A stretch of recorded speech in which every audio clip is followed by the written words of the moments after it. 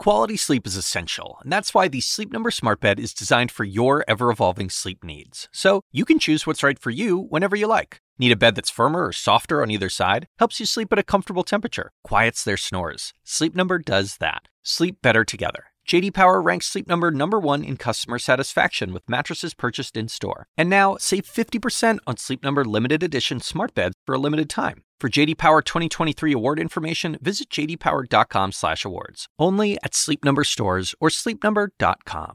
A warmer than me welcome to First Move. I'm Julia Chatterley coming to you live this week from the World Economic Forum here in Davos, Switzerland. It is the first in-person Winter WEF since the pandemic began 3 long years ago. And I've got to say, perhaps I've forgotten slightly just how cold it can get here in the Swiss Alps in January, but I am glad to be back. And I'm reminded too of how crucial this conference can be in defrosting key dialogue on so many of the important issues we need to talk about. Call it the miracle of meeting. Today's main events in Davos include a strong show of solidarity for the people of Ukraine amid the unspeakable suffering they've endured during the Russian invasion. Good morning, ladies and gentlemen. Delivering a powerful warning here to delegates earlier today, saying, quote, "We are facing the collapse of the world as we know it." The Ukraine war at the root of much of what we're discussing at Davos this year, of course, too, from Europe's energy crisis, the world's energy crisis, to worsening food insecurity and fears of a global recession that permeate many of the conversations on panels and, of course, behind the scenes too. The theme is cooperation in a fragmented world, and we have to overcome underlying tensions in sectors like trade and technology in order to tackle existential crises like climate change. The head of the IMF warning here today too that fragmented trade, including protectionism, could cost up to 7% of global GDP. We'll discuss all these critical issues coming up on the show today with a number of really important guests. Intel CEO Pat Gelsinger will be joining along with us to talk recession risks, semiconductor demand, and the US move, of course, to subsidise domestic chip production. And Europe, don't forget. Plus, recession fears in the corporate sector. Robin Vince, the CEO of BNY Mellon, discusses the mood among executives during this time of slowing growth and rising interest rates. Also, some applause, please. Actor and producer Idris Elba and his activist and conservationist wife Sabrina, 2 of this year's recipients of the WEF Crystal Awards, will join us later to discuss their work helping to alleviate food insecurity amid war and, of course, worsening climate change. All of us here at Davos also keeping one eye across the action on global markets. US stocks set to open lower on this holiday-shortened trading week. Europe softer too after a mostly lower Asian handover. The key data during the session, China reporting today that its economy grew 3% in 2022, a huge drop from the 8.4% the year before as COVID lockdowns waned. And for the first time in more than 60 years, China's population declined last year. Just one more factor in the slower growth narrative here at Davos. More coming up on China too in just a moment. But hey, second applause, please. Larry Madero joins us now. I'm applauding for myself. Our first time in person. I'll do a little bit of applause too. Let's talk about what's going on. It's going to be an exciting week, I think, for all these conversations. But for me, rising above some of the really dramatic challenges that the world economy has faced in the last 12 months, collaboration in a time of fragmentation. And I think Ukraine is obviously at the core of that and the unity in Europe, but so too, again, the focus on climate change and the need to all work together. We've been hearing this word a lot, Julia, polycrisis, right? Right. But I think climate is really one of the major crises in terms of that polycrisis and all these other global emergencies we have. And today we heard from the EU's Ursula von der Leyen, who talked about you can't ignore China. And I think if we're talking about cooperation in a fragmented world, the world's second largest economy is very much a central player in this globe. And she talked about other countries are doing a lot more investments, especially in clean tech, and China leading that. And instead of trying to completely decouple from China for the EU, there has to be a level playing field. But China can teach the rest of the world a lot about in clean tech, such as solar panels and electric vehicles. And she also complained a little bit, quibbled, that China is attracting a lot of energy-intensive companies by giving them subsidies, promising low labor costs, very lax regulation. These are things that were on the top of her mind in her address this morning. Should we take a listen to a little bit of that? We should. This is actually Ursula von der Leyen talking specifically to the First Lady of Ukraine, Elena Zelenska, who was here to give a special message. This is the EU's response. There will be no impunity for these Russian crimes.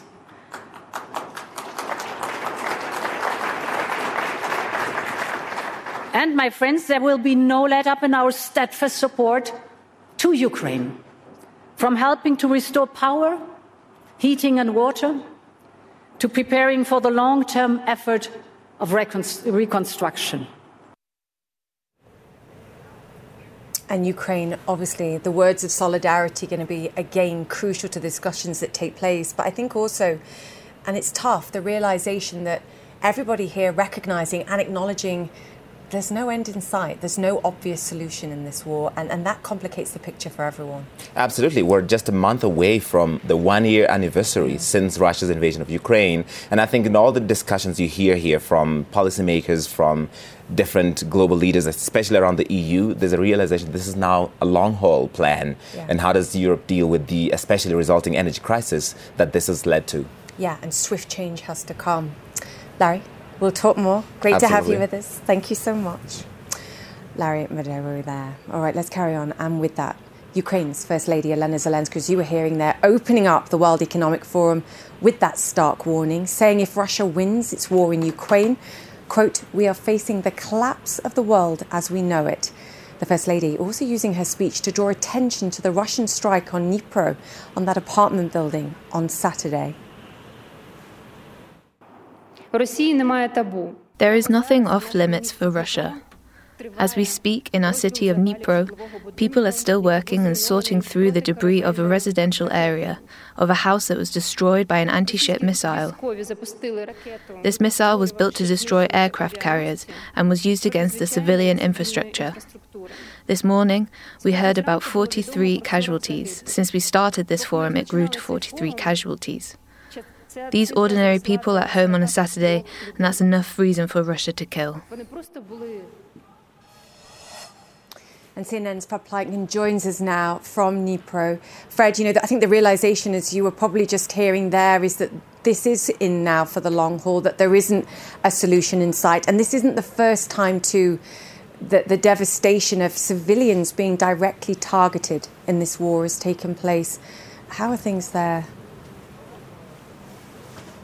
Hi there, Julia. Well, first of all, you're absolutely right. It was very interesting to hear to listen to Ukraine's First Lady there speaking, because we can see so much of that on the ground here. She was talking about that very powerful missile that hit this building. In fact, we can get out of your way so you can actually see what that translates into. You can see that there is that gaping hole there now where that residential building used to stand. And again, what you're seeing there is the damage that was brought on, the Ukrainians say, by one single missile that was designed to destroy aircraft carriers with about a 2,000-pound warhead. So that's a lot of ordnance there. And we've been seeing over the past couple of days the carnage that was caused by that missile.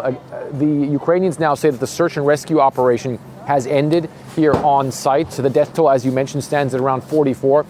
There were 4 bodies that were pulled from the rubble earlier today, including the body of a child. So there are now 4 children that have been confirmed to have been killed. And the Ukrainians now packing up. But some of the numbers that they've been giving us have been simply staggering, considering that this was the work, they say, of just one missile. They say that they've cleared around 8,500 tons of debris from here just in the last 72 hours. They had a little bit of a ceremony earlier to mark the end of the search and rescue operations, where the rescuers themselves were honored, and they themselves then also paid respect to the many victims, to the many folks who were killed here, and of course also to the many people who were injured and who still remain in hospital. And one thing we have to point out as well, Julia, is that there are still a lot of people who are also missing. So certainly that anger is very palpable, and the grief as well, as we still now see people coming here with flowers, laying down flowers, weeping, and just simply still, trying to come to terms with what transcended here, what happened here only 3 days ago, Julia. Fred, great to have you with us. Thank you so much for that. Fred Pleitgen there joining us from Dnipro in Ukraine. In the meantime, China's vice premier has addressed the World Economic Forum after Beijing reported one of the weakest years of economic growth in decades. Liu He said opening up is one of the pillars of China's economic plans for 2023. We must always promote all-round opening up. Opening up as a basic state policy is a catalyst of reform and development in China and a key driver of economic progress. China's door to the outside world will only open wider. Mark Stewart joins us now from Hong Kong. Mark, you have to remind me what year we're in. Is this 2023 or is this 2017? This had odes of Xi Jinping here, all those years ago. I was looking at some of the comments here. This opening up his state policy as a catalyst for reform and development in China. It's going to be a key driver of economic progress. Some people think this is a planned economy, but that's by no means possible, that we want to support the private sector. Wowzers. There is a lot to unpack here, Julia, but let's just give the reality check of where we are in 2023. China has been under lockdown for a good 2 years. People did not move to or from China. We saw the impact of COVID on ports. So for all of those reasons combined, we saw a decline in GDP, no surprise, and now this big call to open things up again. You know, some economists are actually very optimistic that a more open China now will help revive things, despite maybe what we have been hearing from the central government. Another theme, though, I do want to touch on that was discussed earlier today was also the issue of China's aging population. People are choosing not to have children in China. Some families are getting married later. That impacts fertility. And this all has an economic side to things because having a child in China right now is very expensive. So when you have a society that has been basically under lockdown, you have a population that is getting older with no next generation workforce in the pipeline. For all of those reasons, there's reason why China wants to have people do commerce, open up its borders, so to speak, because the challenges are just that significant right now. Yeah, it's such a great point, Mark. Sometimes I don't think you have any choice, particularly when the message, particularly from the private sector, has been you've made yourself virtually uninvestable. And when you've got growth rates like we saw in the past, several quarters, something's got to give. We'll see. Mark Stewart, thank you for joining us there from Hong Kong. Now, China, of course, at the core of discussions here about the outlook for global growth, the impact, of course, too, of US curbs on tech exports and what that means for the future, and whether governments can work together to meet some of the biggest challenges we as a planet face. Coming up next, we'll be speaking to the CEO of one of the biggest chip makers in the world, the CEO of Intel, up next. Plus, the poor of this world are not just looking for aid and handouts. They are looking for investment. Oh, such a good point. A powerful message from Idris and Sabrina Elba, calling on us to help people in the world's poorest nations, help them help themselves. More to come. Stay with us.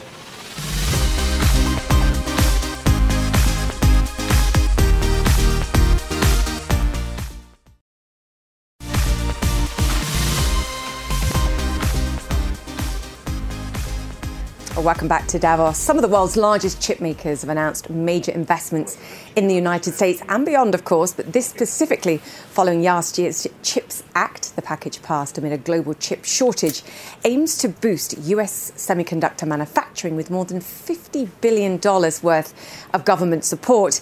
Leading US chipmaker Intel is building a new $20 billion facility in Ohio and expanding factories in Arizona and New Mexico. But there is a big challenge: global economic slowdown and the prospect, of course, of recession too. Joining us now is Intel CEO Patrick Gelsinger. Great to have you on the show, as always. Thank you so much to be here. This is such a pleasure. I know. And what a beautiful place to do it. Well, a little bit cold. It is, but we're not worried about that. We're just glad to be back. It's interesting. We, of course, have talked many times on the show about the hopes for the CHIPS Act. Now, of course, it's done, but it sort of plays into one of the big themes here, which is short-term decision-making on what's right for the economy at this moment and for your business versus those long-term strategic decisions. Yeah. And that's true for you as everyone else. What are you thinking? What are you seeing in the numbers? Well, it's a tough economic environment in the near term. COVID in China, right? Ukraine and energy in Europe, inflation in the U.S. Poly-crisis. Yeah, and you look across that and say, where's the good news? Where's the growth market? You can't find it anywhere. So on the one hand, hey, we're having to make some austerity moves to manage costs in that environment. But at the same time, right, we need to make long-term investment. Right. 3-quarter economic cycles cannot dictate 5- and 6-year capital investment cycles. Well, that's the wrong time zone. And if I believe semiconductors doubles this decade, I got to make those investments now. You invest in a downturn.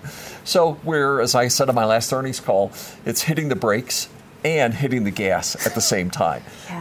And, doing that in this tough economic cycle, it's a challenge to be a CEO these days. And obviously, as you said, some help from, governments. We believe strongly in the public-private partnership benefits of the U.S. CHIPS Act, and we haven't quite seen the money yet. I was about to ask you that. Because it's now in Commerce's hands to do the final rulemaking for us to apply against those grants. We expect we'll see them this year, but hey, I'm investing. Please show up with the money, right? Because we're assuming that those help us make these massive investments. Gosh, there's so much that I could pick up on in there. You're saying $3 billion worth of cost-cutting measures in 2025, up to $10 billion. This year, up to $10 billion by 2025. Put that in context of the billions of dollars that you're saying, look, you have to spend because you have to focus on the longer term. Would it have perhaps been more cost-cutting had you not been hopeful, having not yet received the support from governments, both in the EU, let's be clear, and the United States? The cost cutting is largely driven by the economic cycle, right? And, that's the thing that we're having to right-size our business. And at the same time, and obviously I'm almost 2 years now as the CEO, when we took over, this was a period of rebuilding the company and then restructuring. And in some ways, I sort of say, hey, this is causing us to do some of the things that we needed to do anyway, just a little bit faster, right? And good companies survive tough cycles. Great companies get better because of them. Invest into them. And, I'm viewing this as, hey, this is just going to accelerate our transformation as a company, and I'm not backing away one bit on those long-term investments because, hey, this is for the second half of the decade, and a couple of quarters of tough economic picture, that can't set a decade-long strategy. You got to invest into this cycle. We need the partnership with government. And of course, this rebalancing, the geographically balanced, resilient supply chains. If we've learned one thing through the COVID crisis and this multi-year journey that we've been on is we need resilience in our supply chains. Is it competitive rather than protectionist? Because that's been one of the warnings. I mean, you've got India now saying, hey, build a fab in India and we'll give you half the cost. You've got South Korea now giving big tax breaks. We've talked about the US and Europe. I mean, you've always talked about rebalancing in terms of where these chips come from and where they're manufactured, crucially. Are we sort of right-sizing geographically in terms of concentration through this process, or is it getting too competitive? A little bit of competition. Okay, that's fine. But the real message is geographically balanced. And, if we were in U.S. and Europe in 1990, 80% of semiconductors were manufactured there. Today, 80% are manufactured in Asia and few, very locations with extremely high concentration. This isn't okay, right? We've said, the U.S. never voted to get rid of the industry, but the Asian governments voted to get the industry.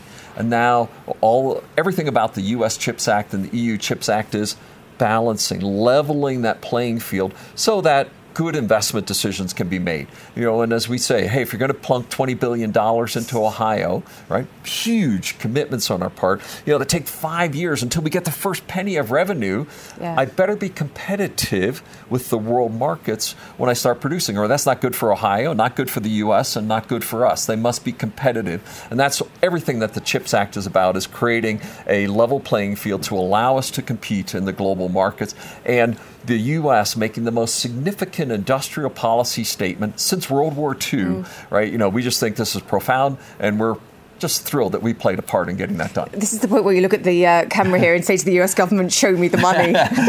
Please. Commerce, Gina Raimondo, we're looking forward to this coming soon. You were just in Taiwan as well. I was just looking for the quote because it was quite poignant. You described Taiwan's place in the tech industry as precarious.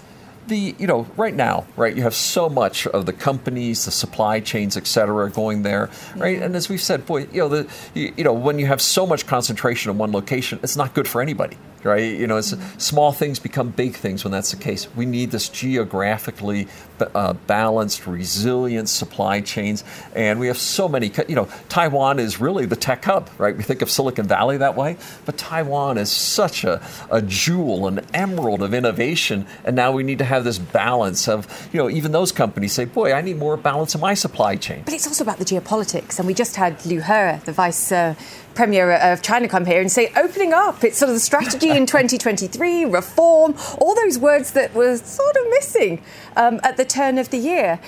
Sort of what's your thoughts on that? And that comes back, I think, to the big questions here about whether we can globally come together to tackle things like climate change, pump money to emerging and developing markets that are going to fuel the concentration, the bulk of the energy growth in the coming years. Can we rise above? Well, clearly that's the message of WEF, right? And why, you know, coming here each year now for a number of years. It's why it gets criticized as well. Yeah, but, you know, the idea that, hey, we should have good dialogue. We're going to have differences. We're going to have competition, you know, different forms of government and perspectives. But dialogue brings about better answers. And that's why I've always appreciated this forum, because I'm not going to agree with you on everything, but we should talk about everything. And that's why this is so powerful. You know, we believe in the power of that. You know, we're a global company. We have strong footprints in Europe. We're expanding here with our German project and our Israel and Ireland facilities. Hey, I have huge business in China, and we have positions in Vietnam, Malaysia, and China for manufacturing. And of course, you know, we're a U.S. company with the heart of our R&D and manufacturing there. We're a global company, and we need to have global dialogue, and that's the right way to attack the biggest problems that we have. You know, whether it's climate change, whether it's energy issues, whether it's the globalization of the most critical resource to the future of the world. Where the oil reserves are defined geopolitics for the last 5 decades. Where the technology supply chains are and where semiconductors are built is more important for the next 5 decades. Let's build them where we want them, Julie. Yeah, and that technology is going to define energy security as well. They're all connected to your point as well. Is that why then, very quickly, why you come to Davos? Because I'm going to ask everybody this year, like, why do you come and brave the cold if it's held in the winter? Is it that?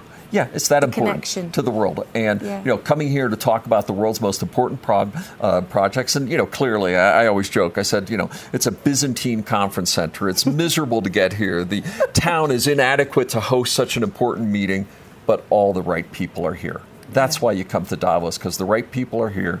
You're discussing the right topics in a global setting, right, for the world. And I'm an optimist about this. We will make the world a better place. And we believe in the power of technology to do that. Our motto that we're going to work on technology that improves the life of every human on the planet. That's what Intel's about. And it matches the ethos of this place here at the World Economic Forum. Yeah, we hope to do better. And of course, you come to see me. Absolutely. Thank you. You forgot that. Patrick, great to chat to you. Thank you. The CEO of Intel there.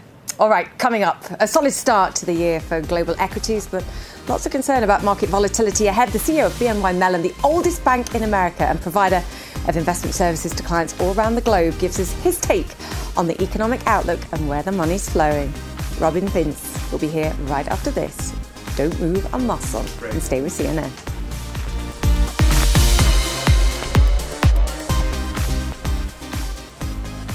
Welcome back to First Move, live from the World Economic Forum here in Davos. It's been a challenging earnings season so far for the major US financial firms. Goldman Sachs today reporting a rare profit miss, with fourth quarter earnings falling significantly below expectations. Revenues also down some 16% as deal-making flows slowed. Goldman's also tripling its loan loss provisions too, an important indicator perhaps for the economic outlook. Morgan Stanley beating, however, on the top and bottom lines thanks to strength in its wealth management business, but quarterly revenues there also falling, in this case some 12%. All this adding to the corporate caution we're hearing here in Davos this year. The just released study saying 73% of global CEOs see weaker economic growth ahead, the most pessimistic, in fact, that they've been in over a decade.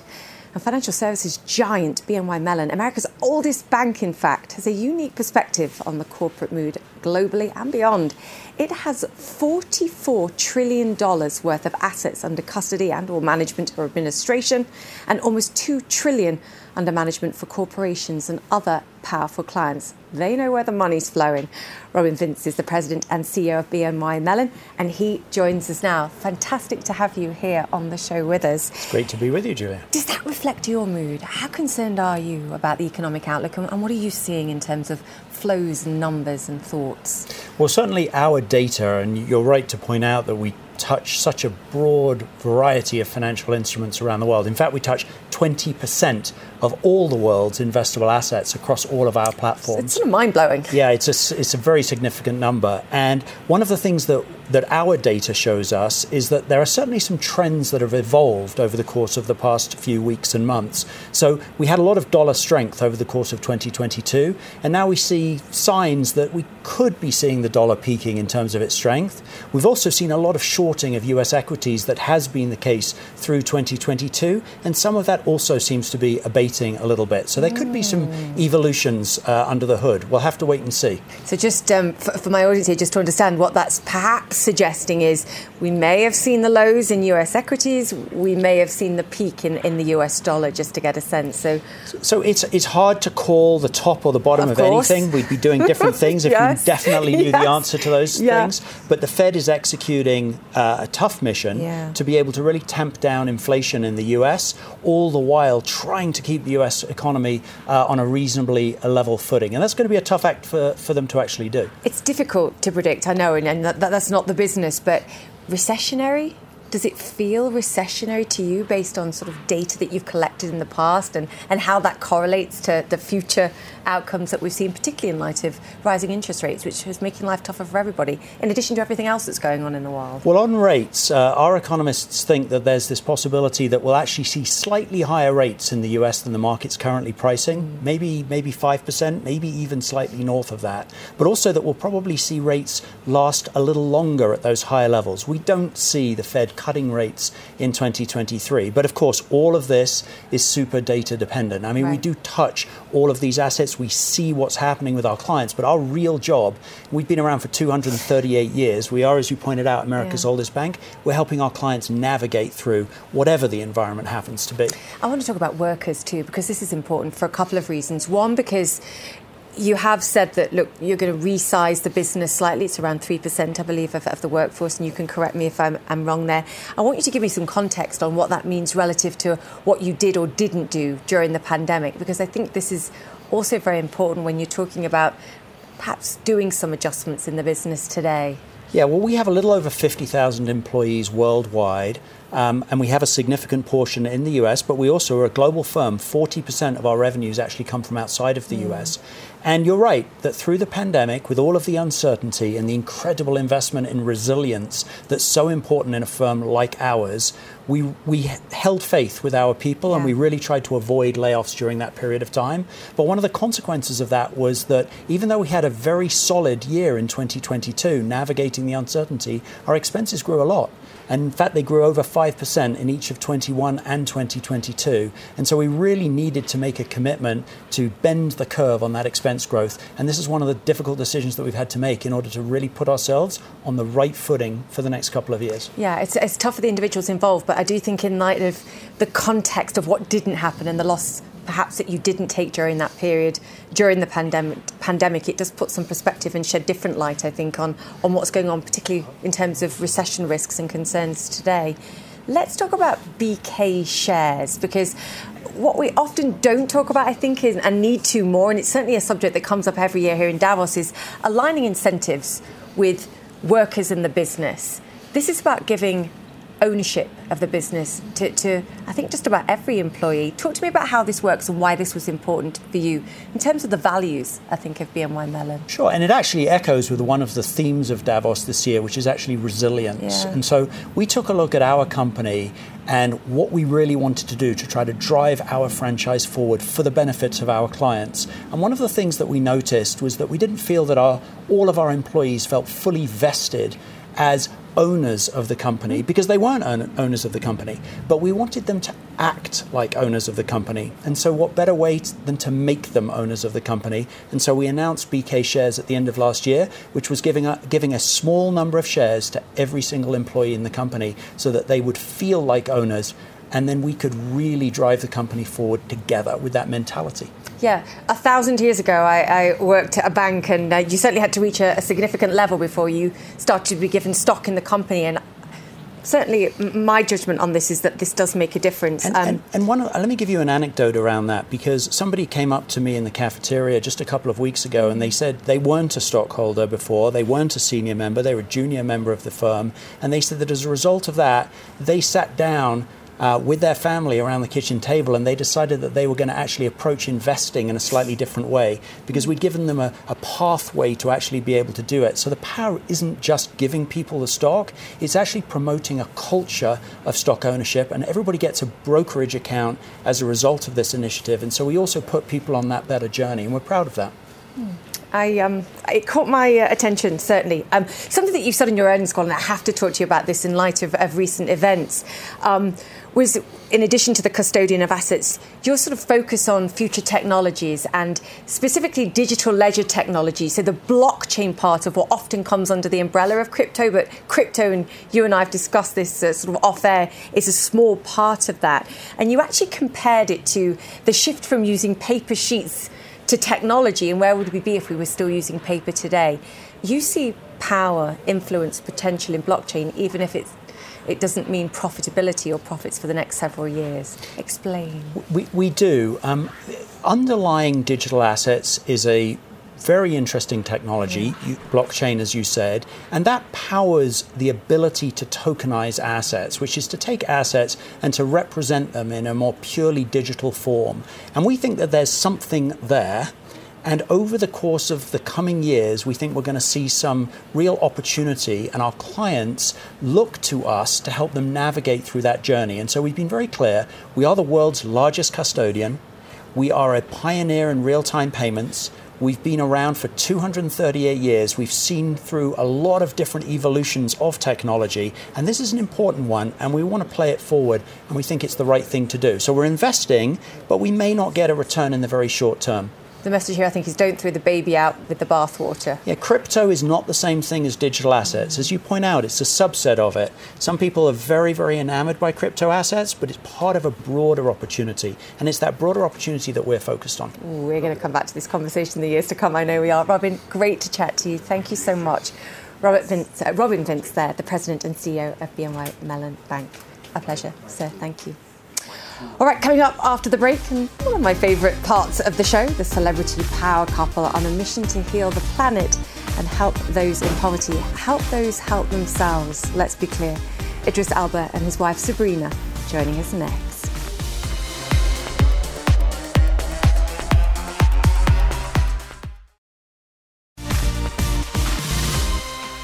Idris Elba and his wife Sabrina. Do you want to read it? This is so exciting. Idris was just doing my job, and actually is doing a better job than me. No. Shall I do it? Every year, Davos plays host to major celebrities. You said it better. This year, Idris Elba and his wife, Sabrina Dore. Make sure I get it right this time. Dore. Are both in the spotlight. What a beginning, forgive me. And they're being recognised for a lot more than their sparkling careers across acting, producing, and a bit of modelling too. The couple who married in 2019 are dedicated conservationists.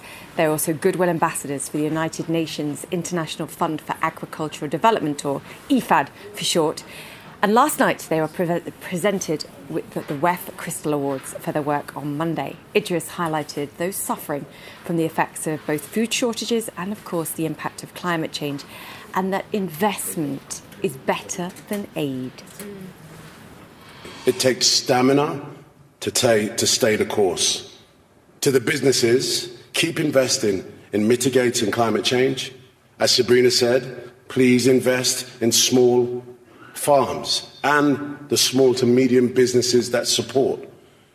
With greater access to finance, to markets, to resources, to technology, to knowledge, and to people, we can define a different future.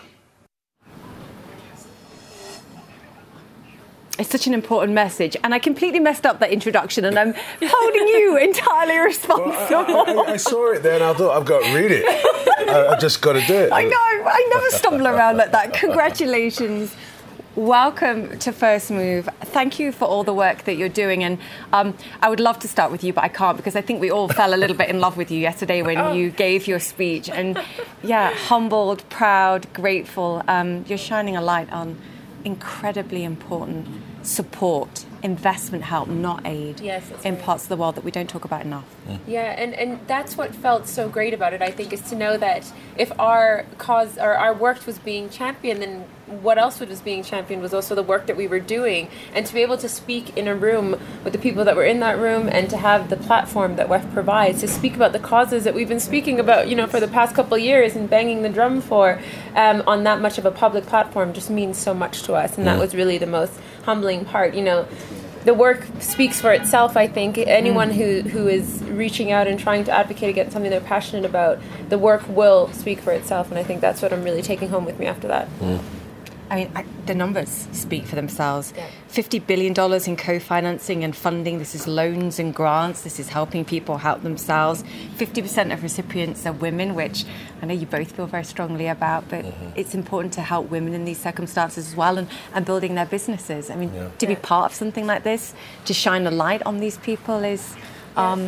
Absolutely. It's huge. And that's what's so great about in the investment model is that, you can, there's a time and place for aid and everyone needs the support, but it's generally short-sighted in the sense that once it's gone, it's gone. So investment, helping people have this sense of independence, and that's really what we're both passionate about. And also, we've got to get out of the crisis reaction model. We've got to start future-proofing, and I think that's why we sort of resonate with the practices of EFAD, because they come in, offer solutions, and stay the course, and then go and replicate. And it's a each one teach one model. So for us, yes, Africa is ready for investment and partnership, strategic partnership. I think for investors, private sector, it's an incredible opportunity to consider Africa, to consider the youth there, the growth that's coming, as a viable place to invest into. Particularly at these moments in time as well, I think everybody's in a way dealing with crises in their own country, whether it's cost of living, whether it's inflation. We've got the war in Ukraine, and I think the danger is actually that people are so busy fighting crises in their own country, and actually that the lack of representation from leadership of the G7 nations this time around sort of shows that people are sort of sorting their own issues out and making sure they get re-elected at home. And the danger is actually that, again, we forget the places in the world that we can help, and there is a return to be had there. Profits can be made and businesses can grow, and that's what I see in what EFAD does. Even further than that, during the pandemic, as we all know, the food shortages hit closer to home than we were all comfortable with, and there's no way to future-proof that again without investing in the future.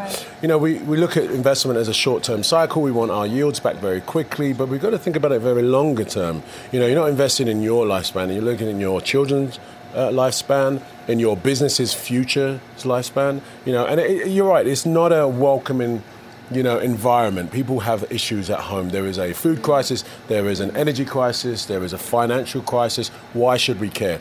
We should care because 80% of food comes from smallholder farmers.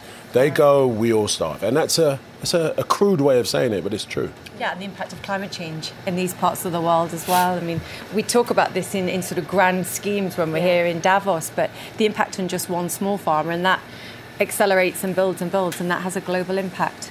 And on the supplies now is what people are failing to understand in the global north. We're looking at this as something that's coming, and it's coming, but it's on the continent. It's at the doorstep of people who are waking up to a reality of climate change. I mean, you have drought leading to famine, and on top of that, there's conflict in a lot of these rural areas.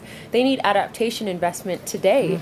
And, a lot of the times we feel this message isn't being heard because it's being put to the back burner, and rightly so. There's lots of problems at home. It makes sense that governments are prioritizing communities at home, but if we don't do these things in parallel, you're only putting these problems on the back shelf for now, and they will creep back up again.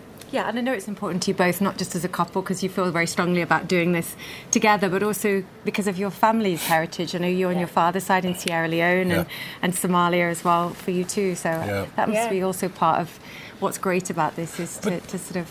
But there's also good news, you know, like it's a real motivator for young people. Yeah. You know, farming isn't necessarily considered something that young people, cool. cool. Totally. But you'll be surprised that my goodness. the startup industry in agriculture is impressive. Young people are looking at technology and figuring out ways to solve problems. So there is a silver lining. You know, we're seeing a growing, especially on the African continent, there's a growing young populace, and they want to work and they want to figure out solutions. They're not looking for handouts. So it's a really interesting space. And I hope that through our work we can change the perception of people in rural areas, because, you know, my mom always spoke about the pastoral lifestyle she had as one that was filled with beauty and work and entrepreneurship, and she felt proud of the work that her and her family did in those communities. And we see young people leaving urban areas and going back to rural areas because of hearing how successful their parents are in agriculture, and that keeps us going. That's amazing. Okay, I'm never going to be forgiven if I don't mention a couple of things.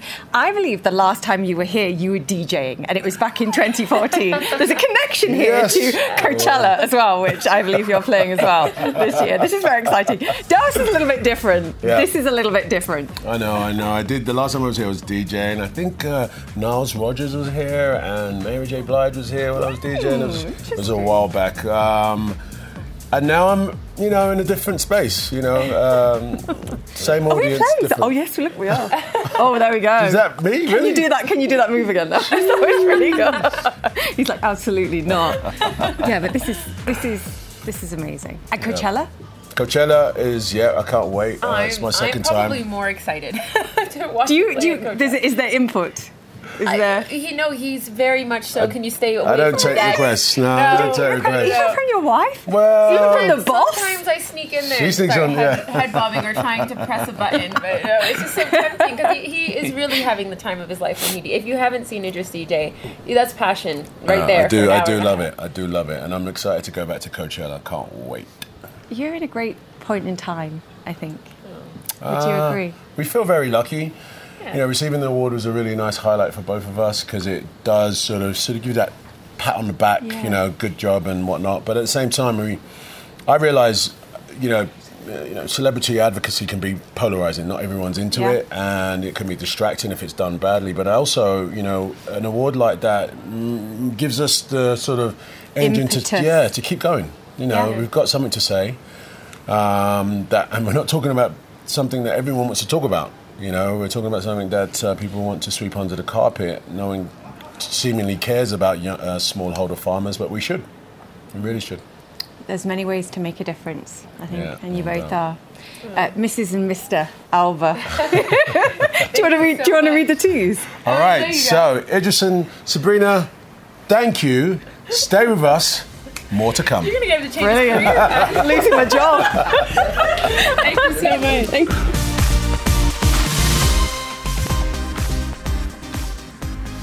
Welcome back, and sadly for you guys, it's me, not Idris.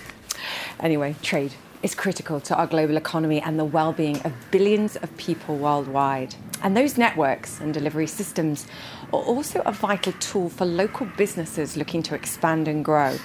And for one UK-based store owner, these networks have helped her family's coffee business thrive for generations. Eleni Jokos has the story in today's Global Connections.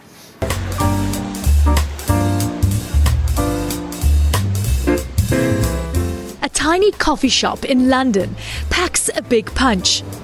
More than 80 different types of coffee beans line the shelves from every corner of the world. Places like India, El Salvador and Brazil, to name a few. This one is a Peruvian coffee, an organic Peruvian coffee. It's medium roasted. There's no right or wrong when it comes to coffee.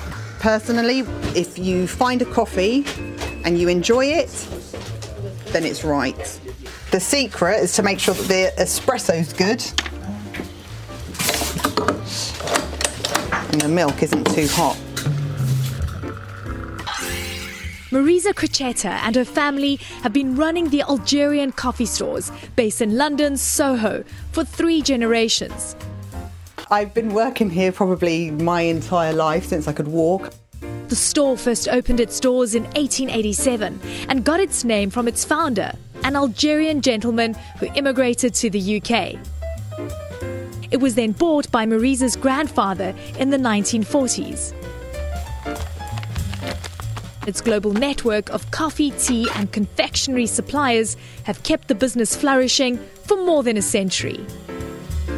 Can I get 2 cappuccinos and a black coffee, please? Coffee lovers gather here from around the world, and they come for more than just the global selection. Marisa says the store's house blends, which are made out of different types of beans and spices, are a big hit. This is a blend of Brazilian and African. This is a very popular coffee. We go through quite a few hundred kilos of this every week. These blends also allow the business to expand its customer base, even if they're thousands of miles away. According to figures released by the OEC, an online platform that simplifies international trade data, $346 million worth of coffee was exported from the UK in 2020, making it the 23rd largest exporter of coffee in the world. Marisa says her team can receive up to a couple of hundred orders a day. We've sent them to many of an exotic place. The one that always rings true is we sent it to a gentleman and his address was literally Mr. Turtle Beach, Mauritius. And that's it. And it gets to him. That was his address, Turtle Beach. Even after all these years, Marisa remains motivated to follow her grandfather's footsteps. This is like our home. I don't even see it as work. I see it as, like I said, my messy bedroom. It's it's home to me.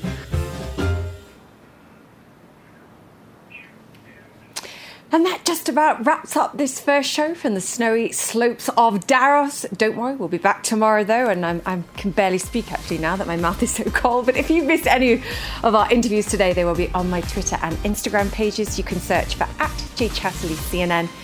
That's it for me. Connect the World with Becky Anderson is up next, and I'll see you tomorrow.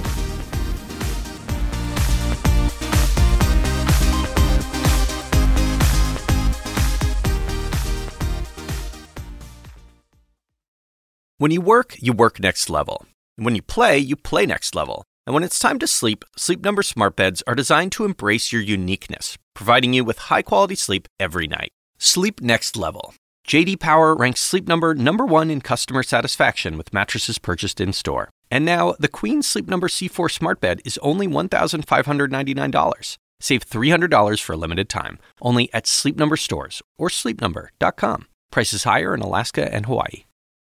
Quality sleep is essential, and that's why the Sleep Number smart bed is designed for your ever-evolving sleep needs. So you can choose what's right for you whenever you like. Need a bed that's firmer or softer on either side? Helps you sleep at a comfortable temperature. Quiets their snores. Sleep Number does that. Sleep better together. J.D. Power ranks Sleep Number #1 in customer satisfaction with mattresses purchased in-store. And now, save 50% on Sleep Number limited edition smart beds for a limited time. For J.D. Power 2023 award information, visit jdpower.com/awards. Only at Sleep Number stores or sleepnumber.com.